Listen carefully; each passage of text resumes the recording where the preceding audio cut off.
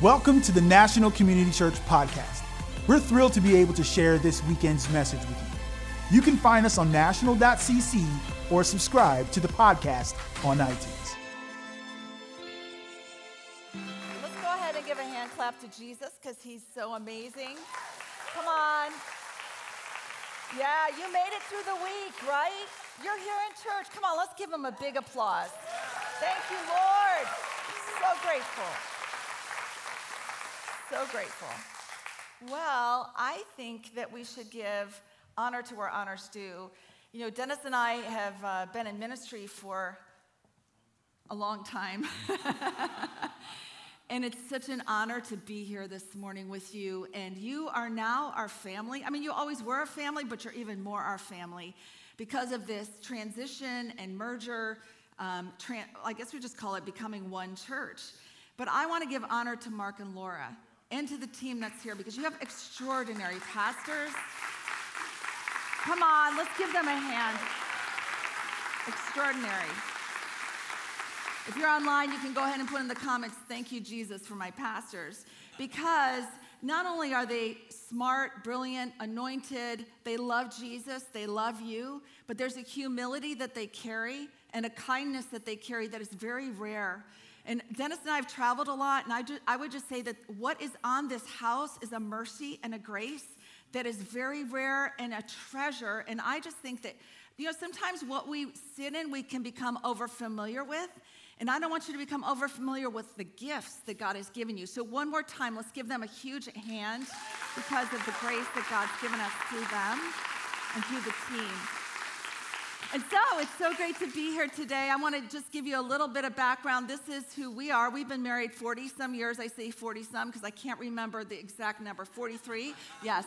Here's our family. I'm just going to briefly go through who everybody is. Go back to the family. Those are the favorites.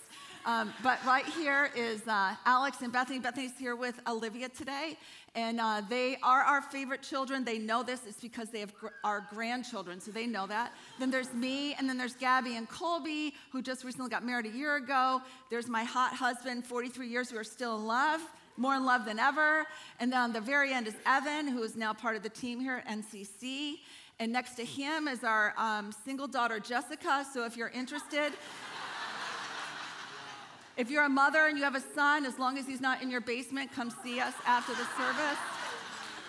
And that's our family. And then the next picture is our very favorite. I know, right? They're the best. And then the next picture is Olivia from the wedding, just because, right? This is the age where cellulite is cute. Now, I know I look amazing this morning. I know I look amazing. But underneath all of my clothes is one slab of cellulite. And just to prove it to you, I'm going to post a picture of it. Just kidding, I would never do that. And I'm not going to do that because I don't want you to see that side of me. Now, I'm not saying don't wear, who cares? I'm 63, I don't care, it doesn't matter. But what I am saying that a lot of us, because of shame, hide the underbelly of our lives. Because we're so fearful that what somebody sees, it may disconnect us from them and they may think less of us. So we're going to go there today. Is that okay? We have been pastors for 43 years. I'm going to pastor this room because shame has held us captive long enough. Even in my own story. A couple of weeks ago, before we went away for 6 weeks, Dennis and I were going out on a date night. We lived on Capitol Hill for over 20 years. And Dennis had been reading in the neighborhood listservs that there'd been a lot of carjackings on Capitol Hill. And Dennis said to me as we're crossing the street, because on Capitol Hill we only had street parking, and I have $4 million in parking tickets, by the way. But anyways, we're crossing the street, and Dennis says to me, I bought you this pepper spray because I want you to be safe. To which I just replied, I don't need the pepper spray done. If anything happens, I'm just going to be like, in the name of Jesus. And Dennis is like, no, I'm telling you, just keep it in your car. But unbeknownst to me, because I'm a driven woman, I'm still walking to get to our car, Dennis is showing me how to use the pepper spray. And so I don't know this, but he has pulled the button on the pepper spray to show me how it sprays, but I'm unaware of that. And so I walk into the cloud, of pepper spray. Now I'm in the middle of the road. sobbing because I can't see. My eyes, has anybody ever been pepper sprayed before? It's like the worst feeling in the world, so I can't open my eyes. And because my husband is the faithful man that he is, and he's always protected me, he's running into the street after me to protect me from an oncoming car, and he walks in to the cloud of pepper spray. And now the two of us are in the middle of a Capitol Hill street, blinded by the pepper spray. Our neighbor walks by, nobody helps us. We are feeling our way back. You know, you look it up, they say, wash your eyes out, whatever. It's still at least 6 hours later before we're actually able to see. But I wonder how many of us haven't realized that we have sometimes used shame to protect ourselves, but in the process have been blinded to the vulnerability and the depth of relationship that Jesus actually has for us. I can remember the moment when I first felt shame. I was 3 years old. It was the origin story. I may have felt it before that, but this one marked me. I was 3 years old. I was all dressed up. We had a landlord. My parents lived on the second floor of an apartment building, and the landlord lived beneath us. And he was a grandfather type, and I didn't have a grandfather clothes, so I just loved this man. And I remember distinctly getting all dressed up because he had invited me downstairs to a tea party, and I had my patent leather shoes on. It was back in the day when you wore ruffly dresses, and I had socks with lace on it, and my hair was in a bow. And I remember distinctly going down the stairs to his part of the house. But before I continue in my story, I thought it would be great if we could just start talking a little bit more about the origin of shame in the Bible. Pastor Mark, incredible message. If you missed it, I would encourage you to go back and listen to it because he laid the foundation. Pastor Irene's story is so powerful and how we oftentimes identify ourselves with shame and don't even realize it. But I think a lot of us in this room perhaps are listening to a narrative of shame that we haven't realized that it was shame.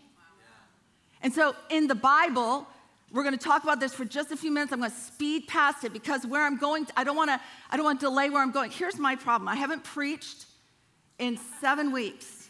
And my big challenge today is to get this done before lunchtime. And so if you turn with your Bibles, you can look at Genesis 2:25, or you can look on the screen, or you can look on your phone. But we're going to talk a little bit about the anatomy of shame. So I'm going to start here. Adam and his wife Eve were both naked, and they felt no shame. Now, a little pre-story to this, Pastor Mark touched on this as well, is that God got his hands dirty in the dust, in the dirt of the earth, and he formed man. It was his masterpiece, and it was good. And Adam existed for I don't know how long, and God realizes that Adam is lonely. He's alone. And because God himself is a community, the Father, Son, and the Holy Spirit, he didn't want his masterpiece to be alone. So God got his hands dirty again into the ground, and he formed the animals. He formed the cattle of the field and the birds of the air. And then he said to Adam, I want you to go ahead and name these animals. Now, that in itself to me is exquisite, because I oftentimes cannot remember which child I'm calling to dinner. And that here's Adam. He's naming all of the cattle, all of the animals of the field, and all the birds. And do you know how many of those there are? Yes. I don't. But I know it's a lot. I know there's 52,000 species of trees from the first sermon that we heard on this series. But that's a lot. This man was smart. He was brilliant. But then even after doing all of that, God realizes that Adam's lonely. Now, something that I want you to pay attention today to is this. Is that naming things was important to God. Yeah. Because when God created the trees and he created the earth and he created the galaxies and the stars, when God you know what? God could have actually obliterated darkness, but instead God chose to name it. Wow. And not only did he name it, but he put boundaries on it with light. I just want to speak today to the fact that oftentimes we don't realize it's shame talking to us, but perhaps we need to name shame and expose it with the light. Yes. And that's what we're going to do today. God put naming was important, and Adam had named all these animals, and then when God formed it, there was no shame. Think about this for a minute. No shame. I mean, when God took Adam and made Eve, Adam didn't look at Eve and say, "Girl, you're a little bit bigger than I thought you were going to be." Nor did he say, you're hot, I need to go work out for a minute. No, there was no body shame. There was no shame on intelligence. There was no shame. Do you find it fascinating? I mean, the author intrigued me with this thought, there's no shame. It would be the first emotional state that God mentions about these two masterpieces that he's just created. He could have said they felt no fear, which I'm sure they did. He could have said they felt no insecurity, they felt no anger, they felt nothing, they felt strong, they felt happy, they felt satisfied, they felt content. But no, God used the term, they felt no shame.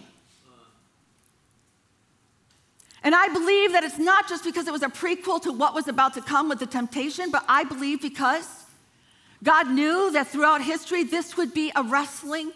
This would be the emotion. This would be the lie that we would wrestle with the most from Genesis to Revelation, even now in our own lives. From the moment you were born to the moment your last breath, you will wrestle with shame.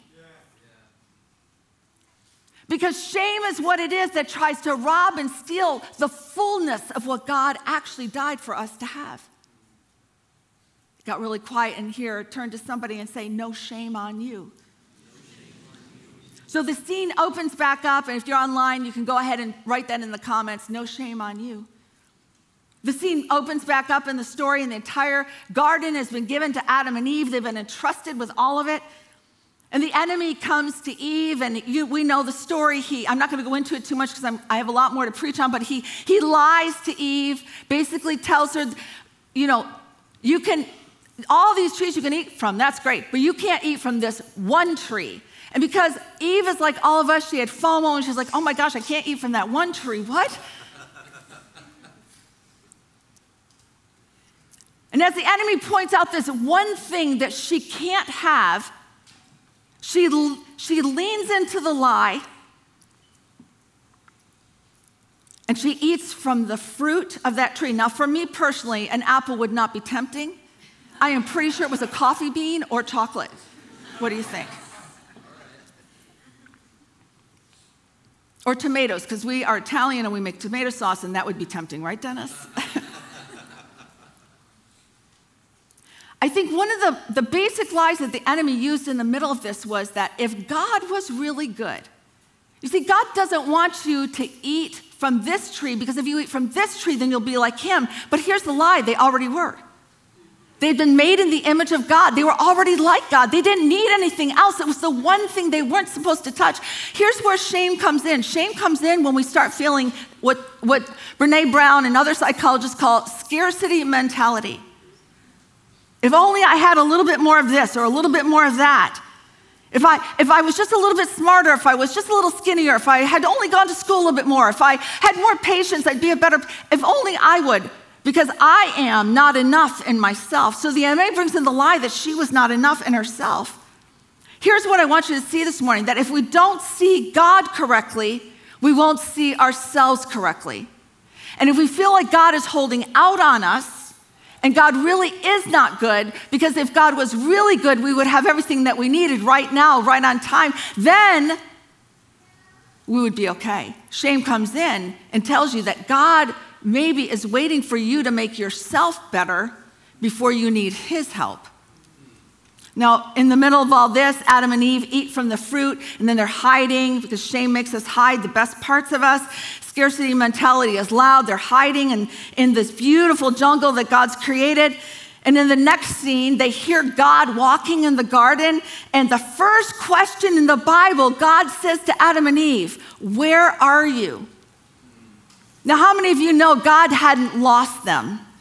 Right? God wasn't like, darn, where'd they go now? This is so lush. I made too many trees. Where are they? No, God asks us questions not because he's confused and he's lost us, but sometimes we've lost us. So he says to Adam, where are you? In fact, I think it's fascinating that there are so many questions in the Bible. Jesus asked over 300 questions. Did you know that? Yes, because you come to NCC, you already know all this stuff. You have good teachers. Where are you? God was resetting them. Where are you right now? The second question God asks is, who told you you were naked?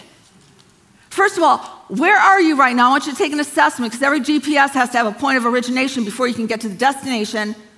And the second question is, who are you listening to that's telling you you're naked? Because I didn't tell you were naked. Who's telling you you're naked so you have to hide? Because I never created you. The manufacturer's original design for you is that you have no shame, you don't have to hide, and if you do feel something is out of place, run to me, not away from me. So what is shame? We're going to talk about for just 1 second. Shame actually, and Pastor Mark's touched on it, so did Irene this past week, but shame is a thief and a liar. Turn to somebody and say, shame is a thief. Did you finish it? Yeah. Thank you. So shame is an intense, painful feeling or experience of believing that we are flawed. It's therefore unworthy of love, belonging, something we've experienced, done, failed to do makes us unworthy of connection. Shame is a focus on self, and it's different than guilt. Guilt says, I've done something bad. Shame says, I am bad. So is there something about me in this room? I don't know where you are, all walks of life. There's stay-at-home moms, homeschooling moms, business executives. On Capitol Hill, there's government, staffers, there's all kinds of people, homeless people, all kinds of people in this room and online. I don't know where your journey is right now, but is there some place in your life that you feel like if something about me, if somebody else found out about it, then I wouldn't be worthy of connection. That's the area I want to hide. The underpinnings of shame, one more time, is this, that I am not blank enough. It's a scarcity mentality. I am not enough. I am just failing. And actually shame goes beyond the point of I failed to I am a failure. Right. No matter how much I try to fix it, I keep failing. So it must be that is who I am. And that's the narrative that sometimes we can grow up with. Shame makes us hide the parts of us where God is the most present. In fact, the place that Jesus wants to do his most significant work in our lives is often the place we spend the most time trying to hide. Why do we do that? Why do we do that? Turn to somebody and say, why do you do that? So you're not turning to any, you're definitely not turning to your spouse right now, right?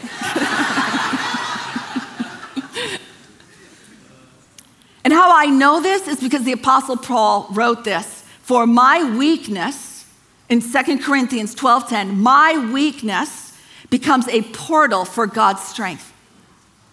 So my weakness, the area I want to hide, if I would stop hiding it, would become a portal for the power of God. See, I think while shame is bad and it's the worst narrative and we want to shut it down and we need to do all that, I believe that shame was never meant to be an intimidator, but an indicator. Let me say that again to this side of the room. I think shame was meant to be an indicator, not an intimidator. So when I start feeling shame, if I could take a minute to think about what is shame trying to hide, on the other side of that shame, there's something that the enemy, that there's a lie attached to it, because if I actually saw what was on the other side of that shame, it would create a vulnerability and a depth in my relationship with God and with others that would allow me to walk in wholeness that I can't do as long as I'm hiding. For my weakness becomes a portal for God's strength. So here's what I believe. I think that in the Garden of Eden, Adam and Eve, while they were made in the image of God, still had a need. Because if they didn't have a need, why would they need God? So when you start seeing your scarcity is never meant to drive you away from God, to hide those areas. It's meant to drive you to God, because the source of filling that place of scarcity is only God. Shame robs a vulnerable relationship with God and others, steals our identity, and what I want to talk about today is it blinds us to our purpose. It shuts down our purpose. The shame narrative, as I said before, is throughout the scriptures. In fact, how about Moses? Moses killed somebody. He was a murderer. And then he goes hiding in the wilderness for 40 years until God ignites the ordinary and he sees a bush on fire and God calls him out of the bush and lets him know about his calling. Moses had a speech impediment. He had a million things to hide his potential, but he stepped into his potential. How about Abraham? He had the shame of no son. Shame of no son. So he works it out in his own understanding by having a son with his wife's handmaid. But what happens in the middle of that? Then God actually moves beyond that, and he now becomes the father of many nations.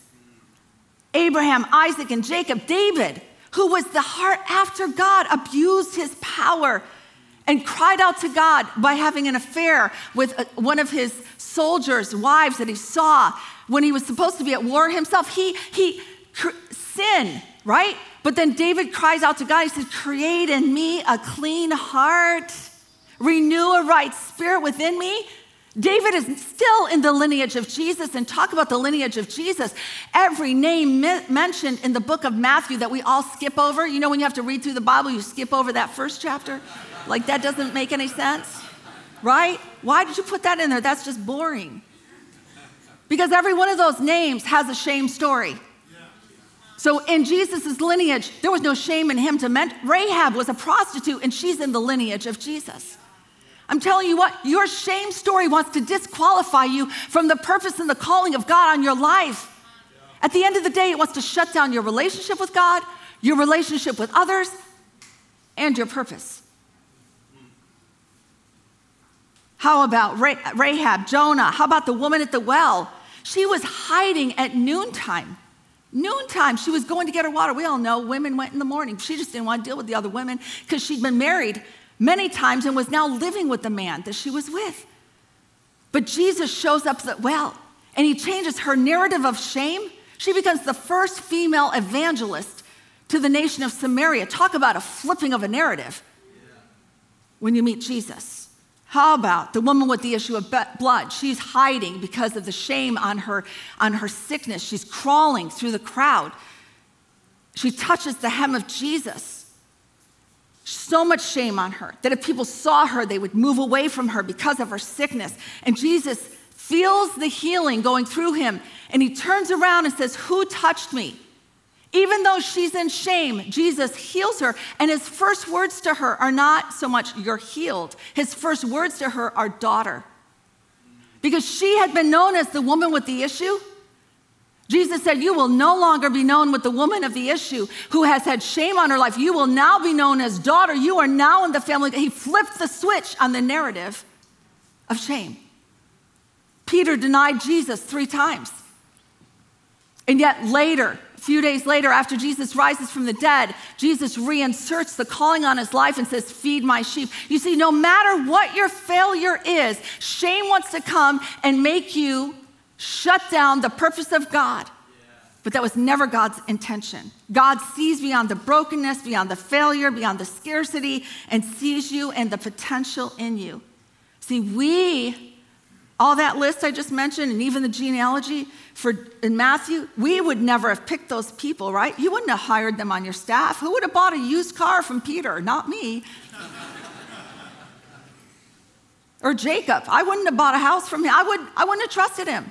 So because of their shame story, we wouldn't have trusted. But God sees beyond the shame. It says that shame is an indicator of a purpose and a calling that the enemy would like to shut down. Because healing, forgiveness, redemption has no bounds. You could go to the deepest, darkest pit, and God still will see you and forgive you. And he doesn't, it's not like he's like, "Where are you? I can't see you." No, he's like, "Where are you? Because I'm here for you."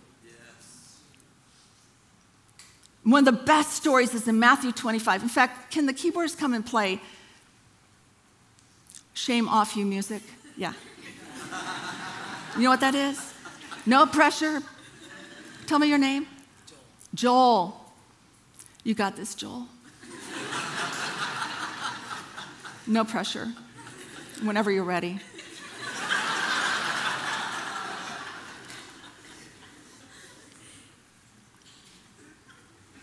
I'm just kidding. Thank you. I think one of the best pictures that illustrates this, and then we're going to get back into my story, is the story of the talents. Do you remember that story in Matthew 25? And this very wealthy man is going to be going away, and so he entrusts to 3 of his workers a bag of gold, a talent, some translations say. You could even say a gift.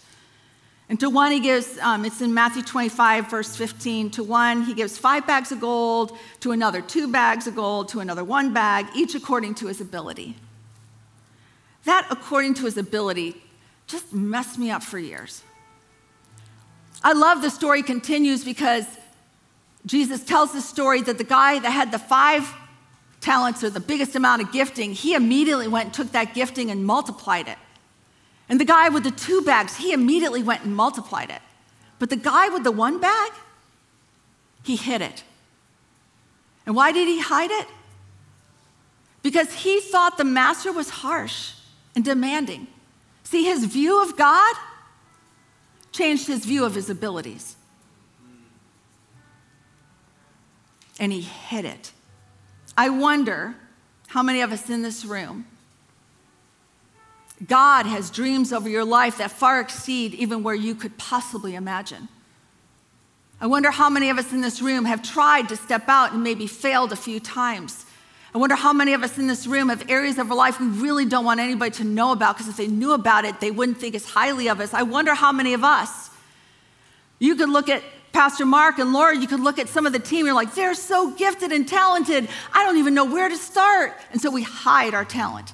We hide our gifting. We hide what we've been given.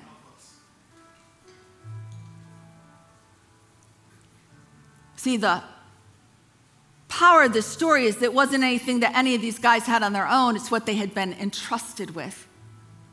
It's what they had been given by the master.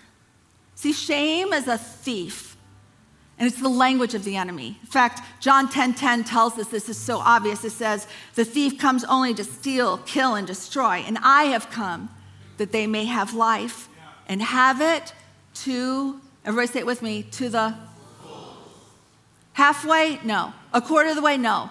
To the full. The thief and shame comes to rob us of the full, makes us satisfied with the smaller amount.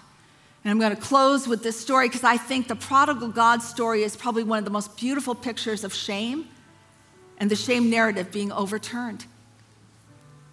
So in Luke chapter 15, verse 2, it tells us that the Pharisees and the Sadducees were surrounding Jesus. And they said this man welcomes sinners and eats with them.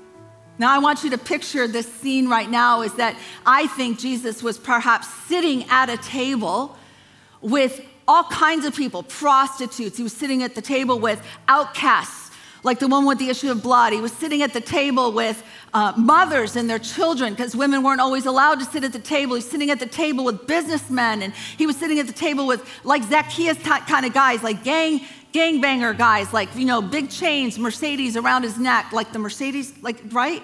Am I right? Big gold chains. He had Lamborghinis, which apparently you can't order a Lamborghini if you were trying to till 2024 because they've already ordered them all. Anyways, just a little side note for those of you that were wanting to do that. But that's what these, there's my ADD just stepped right in, right up to the table. All these kinds of mixed group of people that nobody else, because who was at your table was like your calling card. It was who you were. So if you wanted to be more important in the community, you would invite important people to your table. It was your connections, like DC, you know, you're networking and connecting, and that's what your table looked like. But Jesus didn't care about that. He had people with the biggest shame narratives ever at his table.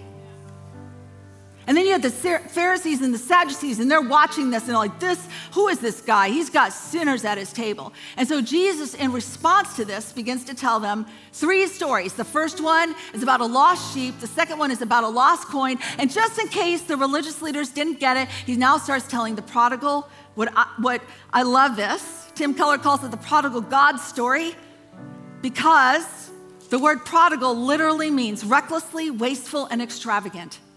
And if anybody was recklessly wasteful and extravagant, it was definitely the father in this story. So the younger son comes to the father this is perfect. You've just shifted to prodigal God's music. Great. Doing great. Thanks, Joel. Joel's like, get me out of here. No, just kidding.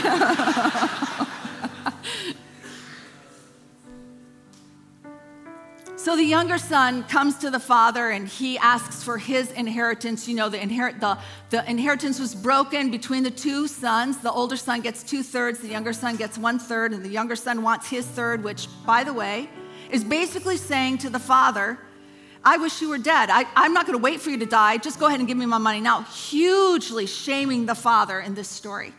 He was the patriarch of the family, the patriarch of the home, and the son takes this money and he goes to Las Vegas. And he's playing all the crap. I don't even know what's in Las Vegas. He's gambling, he gambles away his money, wild living. He's having the best time of his life. He's drinking and doing drugs. And he hardly even remembers that time until he uses up all his money. There's a famine in the land and he has nowhere else to go. So he wakes up one morning and he realizes he's in the pig pen, which to everybody sitting at this table, they would know this would be like the most shameful place for the son to be, because to the Jew, the pig, you couldn't eat pigs, you couldn't eat pork. It was like dirty to them. So it would be the ultimate worst place for the son to end up. And he comes to himself one morning and he realized, wait a minute, the servants in my father's house, they eat better than I am. I'm eating like pig food. So he gets up and he starts walking towards home. And unbeknownst to this son, the father has been every day waiting for this son to return. He doesn't fill the narrative that a normal patriarch would fill, because in that culture, when a son would leave with his inheritance, the whole community, understanding the patriarch had been shamed, they would do what's called a cutting off ceremony if the son should ever try to come back. And the minute he entered towards the community boundaries, the whole community would come out and they would get this clay pot and they'd smash the pot and they'd say, you are excommunicated. You can't come back here anymore. There's boundaries. You can't come back here. But the father goes running into the village. Do you know why he went running? Because he wanted to get there before the community got there to cut him off. Also, patriarchs don't run, because in order to run, remember they wore robes back then, and they'd have to pull up their robes, and patriarchs never showed their legs. And they go running he goes running into the town, and when the son comes towards him, the father's standing like this with his arms opened wide. And the son comes falling into his arms, smelling like a pig. I mean, the worst kind of shame. And the father changes the narrative of shame on this young son and embraces him, puts his ring on his finger and his coat on him, says, welcome home, son, which, by the way, a patriarch standing like this is a picture of a son that would be coming soon on a cross with his arms outstretched for any other prodigal that wants to come home. Well, that was my story. 45 years ago, when I came running into the open arms of Jesus. But the rest of my story was that when I kept going down the stairs to my landlord's house, he abused me. And that was the first moments of shame that I ever remembered. And what I was told in that moment was, you are too beautiful to resist, and nobody will ever believe what you say. You don't have a voice. Those two lies attached themselves to the narrative of shame on my life. Beauty became shameful. I began apologizing for everything. I could be in a room, you could spill your milk, and I'd be, oh, I'm so sorry. Well, why am I sorry? I don't care about your milk, because shame, I had to apologize for everything I did and didn't do. And then what was a truth on my life is that I am beautiful, and what is a truth on my life is that I do have a voice, became a little t truth, which was a lie, and I believe the lie more than the truth. Until one day, when somebody told me about a Jesus, and I was like, I can't come to Jesus, I'm too dirty. And they're like, nothing you've done is too bad, that a God in heaven doesn't already love you. He already sees it. Don't hide from him. Come running to him. And for all of my life, 19 years of my life, I've been running the other way. I'd been in church, but I'd been running the other way. I had a relationship with God, but I didn't feel good enough to really just kind of embrace him. And one day, it became apparent to me, my eyes were open and I could see a God who loved me. That was me in this story. Perhaps that was you in this story. Perhaps that's you right now. And we'll give you a minute and we'll pray with you. But perhaps where you are in the story is I wasn't just the younger son, I was also the older brother. You know when Jesus tells these stories, we're supposed to see ourselves in the story? Well, I was the older brother. So the father now he gets the fatted calf and does a big celebration. He invites the whole village who was going to cut the son off. He's like, come on into this. Come on, we're having a party. And when the older brother hears about this, the older brother is irate. And he won't even go into the party. And you know, Jesus is speaking to the religious at this point, but the older brother's just so angry right now. And the father comes up to the older brother outside of the party and he says to him, what's happening? The older brother says, you never threw a party like this for me. You never slayed the fattened calf for me, and I've been over here slaving all this time. I wasn't the one who ran away with the inheritance. I've been faithful. And the father says to this older son, wait a minute. I've already entrusted you with the fattened calf. I've already entrusted you with everything you needed to throw a party. You had everything. In fact, every tree in the garden was already yours. Why are you looking at the one thing that makes you feel like you're missing out when you've already been entrusted with gifts and strengths and you've got everything that you need? Stop looking at scarcity mentality. Shame approaches both boys, and the father approaches both boys with open arms. Stop letting the little t truth, the lie, the narrative that you've been listening to of shame. Perhaps you're a mom and you yelled at your kids on the way to church today and you're like, oh, if anybody, I remember yelling at all 4 of our kids when they were little and then being so afraid that somebody from church would see me. Maybe on the way to church, you had an argument, or last week you had an argument with your spouse and you really didn't like them anymore. You're like, I don't like you anymore, but I'm in it to win it. Or maybe you didn't like the way your boss treated you, or you got angry at somebody, or like my issues are like control, and I'm a recovering control shriek. Recovering control freak. Anybody else? Nobody? I can't see, the lights are too bright, yeah. Some days I'm more recovered than others. Whatever it is in your life today that shame might be trying to hide, I want to speak to you today. Shame off you. I think just like God named the darkness in the book of Genesis, we have to name the shame and the lie that's been speaking to us and telling us to be silent and to hide.